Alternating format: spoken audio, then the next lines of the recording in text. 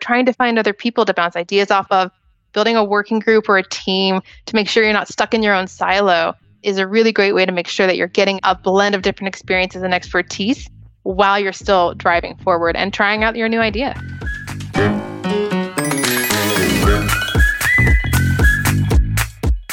Hi, welcome to Change Out Loud, the podcast where change management intersects with everyday life. I'm Adnan Ali.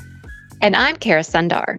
Today we have Ashley Nichols. She is an author of the upcoming book, Tech to Save the World, which explores how everyday people, even those who don't consider themselves technology people, can use the modern tools that surround us to tackle some of our greatest challenges in development, conservation, and sustainability. She's also an experienced technology consultant and based in Washington, D.C. Welcome, Ashley. Thanks so much for having me. So what gave you the idea to write a book about technology for non-technical people?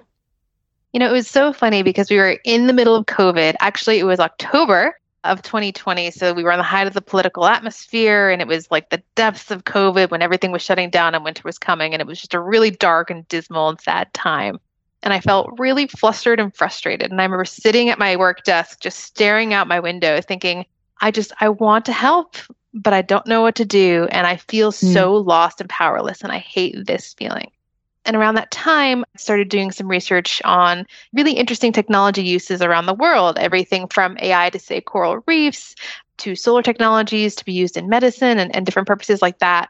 And so I had this idea to start writing a book around those things because they inspired me. How are we taking technology, a thing that is big in the business world, a thing that is usually used to generate money and wealth, but instead turn it into idealistic goals? And so I started pulling these ideas together, and I started reaching out for folks for interviews. And I was excited to hear about how these technologies were going to save us. And it got very boring very quickly because people were, would share, well, yeah, I coded it in this and it does this and these are the outcomes and the metrics from it. Any other questions?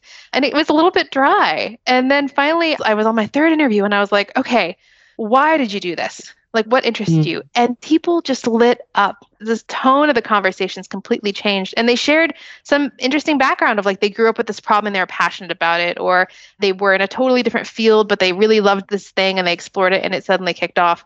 And long story short, the more interviews I had, the more I started to realize there were these common threads across all of these stories from people from all different walks of life and socioeconomic classes and backgrounds to come together to make these really incredible things that were making change to the world, even if they were in tiny ways.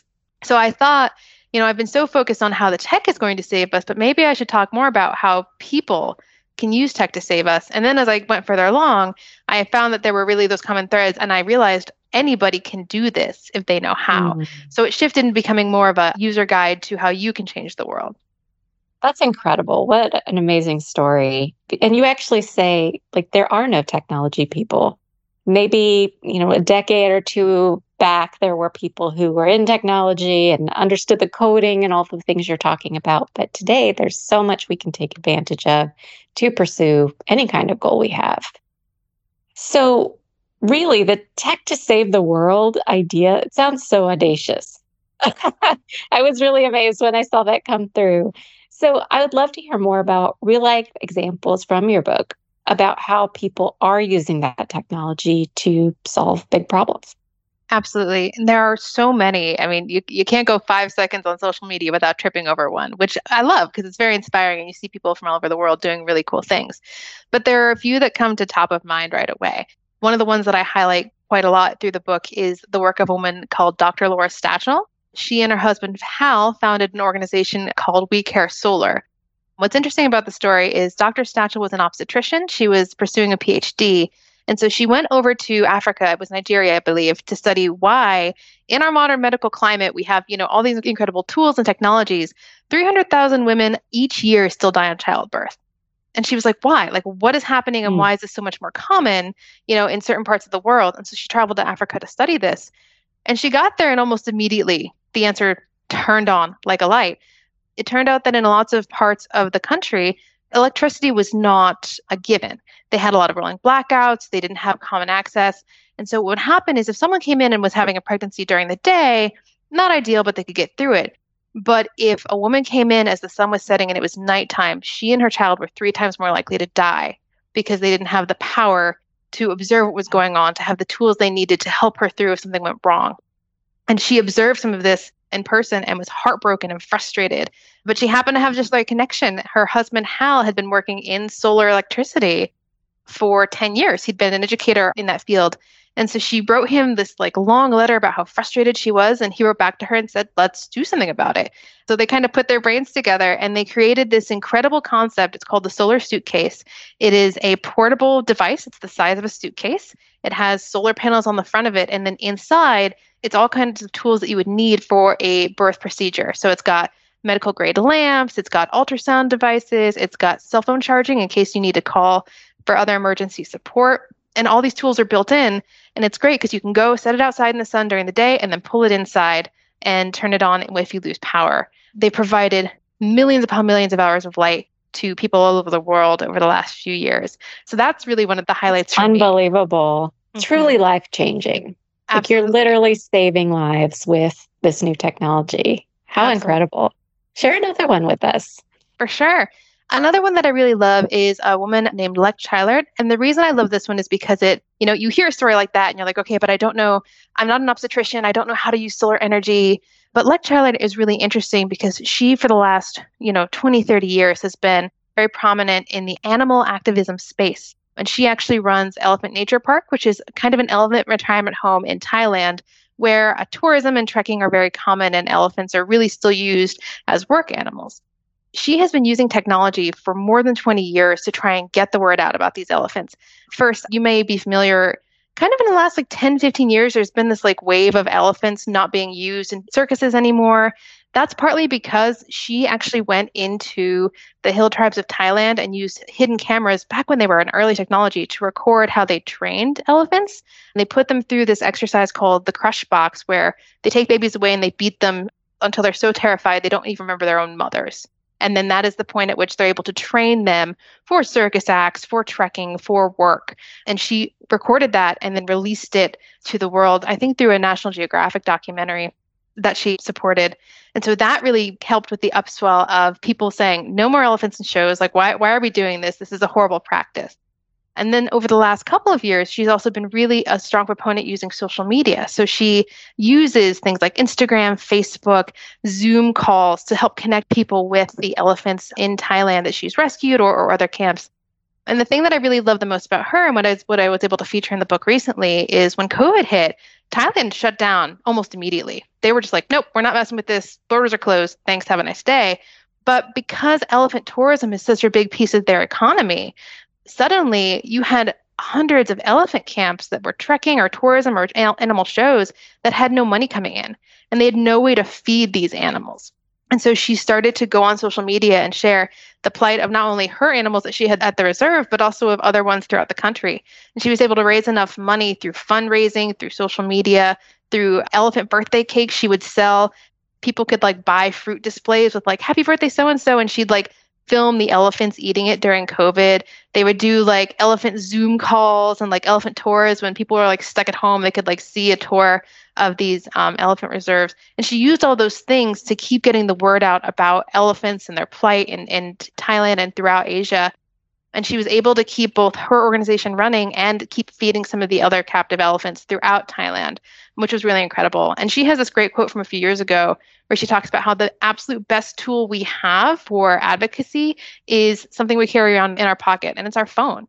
Anybody can use social media. Anyone can record a video. Anyone can, put out, hey, please donate funding for this issue, or hey, did you know about this cause?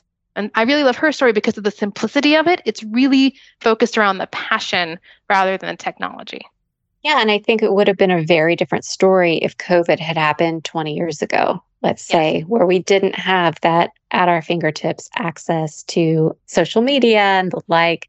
You have to buy a spot on a TV show and film a commercial, and it's this very heavy-handed, or mail merch, to all your sponsors. And to be able to have that almost tangible, visceral experience of watching the birthday cake that you paid for being eaten by this elephant. I mean, that's just so powerful, and something I think we can all appreciate as a technical tool that we could all use. The other thing I think about too, Ashley, is that with technology nowadays, you have more of an opportunity to trial and error what works. So once upon a time, 20 years ago, you had to bet the farm on one approach. And if it didn't work, there goes the dream. You can't do what you set out to do because all of your budget, all of your resourcing and time went into one approach. And nowadays, because there are so many routes that you could go with advocacy and the work that you do, and they're not expensive to do. A lot of it is just passion, right? If you have the passion, you have the drive, you want to change the world, you can try it and you'll immediately get feedback on what's working and what's not. And you can course correct and make those adjustments along the way.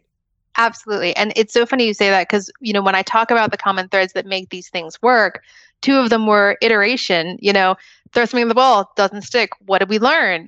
There's no such thing as failure. It is, okay, well, we learned what doesn't work, so let's try something else. And another one is like listening to locals or stakeholders and like getting feedback from the folks that you're trying to reach directly. I think that's something we miss a lot when we're creating solutions or working in change efforts, right? We have great ideas. We don't talk to people that are on the other end of those ideas. And so I think that's a great point on both fronts of we get almost automatic feedback in today's world, which is great. And the barrier for entry is much, much lower. So another incredible story about idealistic innovation is a young gentleman named Tyler Sklucicek. And I love his story because it speaks to both iteration, as we talked about, and listening to people who experience a problem directly. So Tyler, when he grew up, he was close to a very specific problem, which was that his father had gone off to, I believe, Afghanistan and came back safely. And they were super happy to have him home. And for a while, everything was wonderful and they were just happy to have him back. And then after a few months, things kind of went sideways. His father could not sleep through the night. He was experiencing traumatic nightmares as a symptom of PTSD. And in an attempt to sleep, in an attempt to deal with this, he was turning to alcohol. He was turning to pills.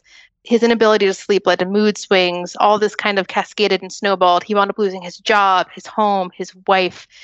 And it was a really traumatic and horrible experience for the family. And his father was continuing to try to manage that for years, even up till the time when Tyler went off to college. So fast forward, Tyler's in college and he's studying computer science. And, when you're in the computer science field, you get all these emails, right, of, oh, we're doing this hackathon, we're having this event, come on over. And one day he's, just checking his email and he sees an invitation for a hackathon in Washington, D.C. Now, normally he'd skip right past this one because he was in Minnesota and that's a pretty far flight and he was a college student, so that cost money. But then something caught his eye. And he saw that it was actually a hackathon supported by the Department of Veterans Affairs and Department of Defense, specifically trying to find ways to help sufferers of PTSD.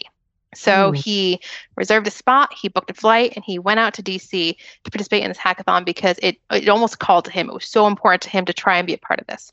So he goes out.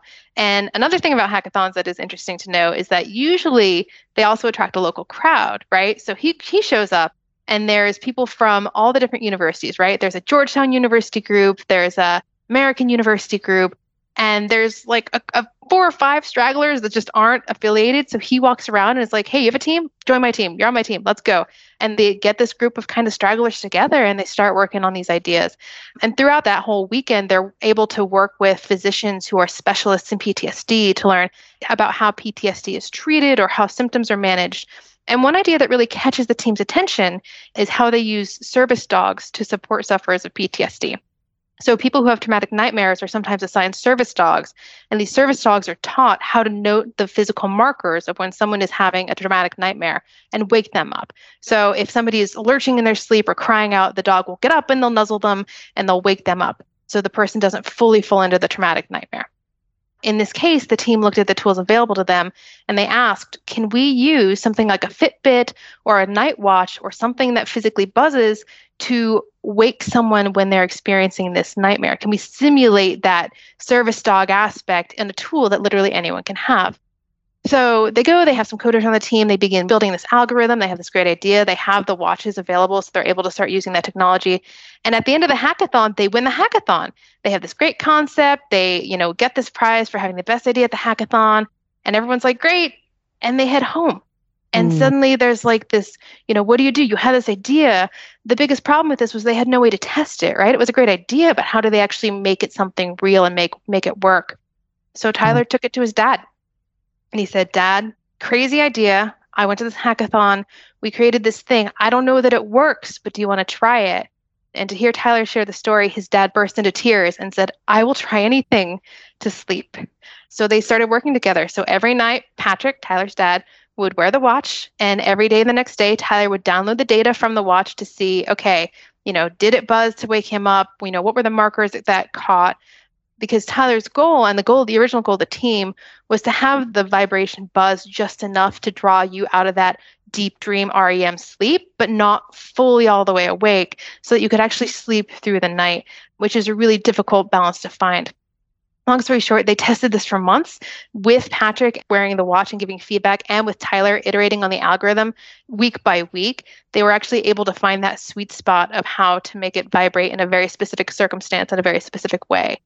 And now, this year, actually, that application is now called Nightwear. And it was recently approved by the FDA for situational use to treat sufferers of PTSD symptoms. So I just loved that story because it was something that was so close to Tyler's heart that he was able to use his own experiences and background in, and then really worked with somebody who experienced it directly to make something that could literally save lives.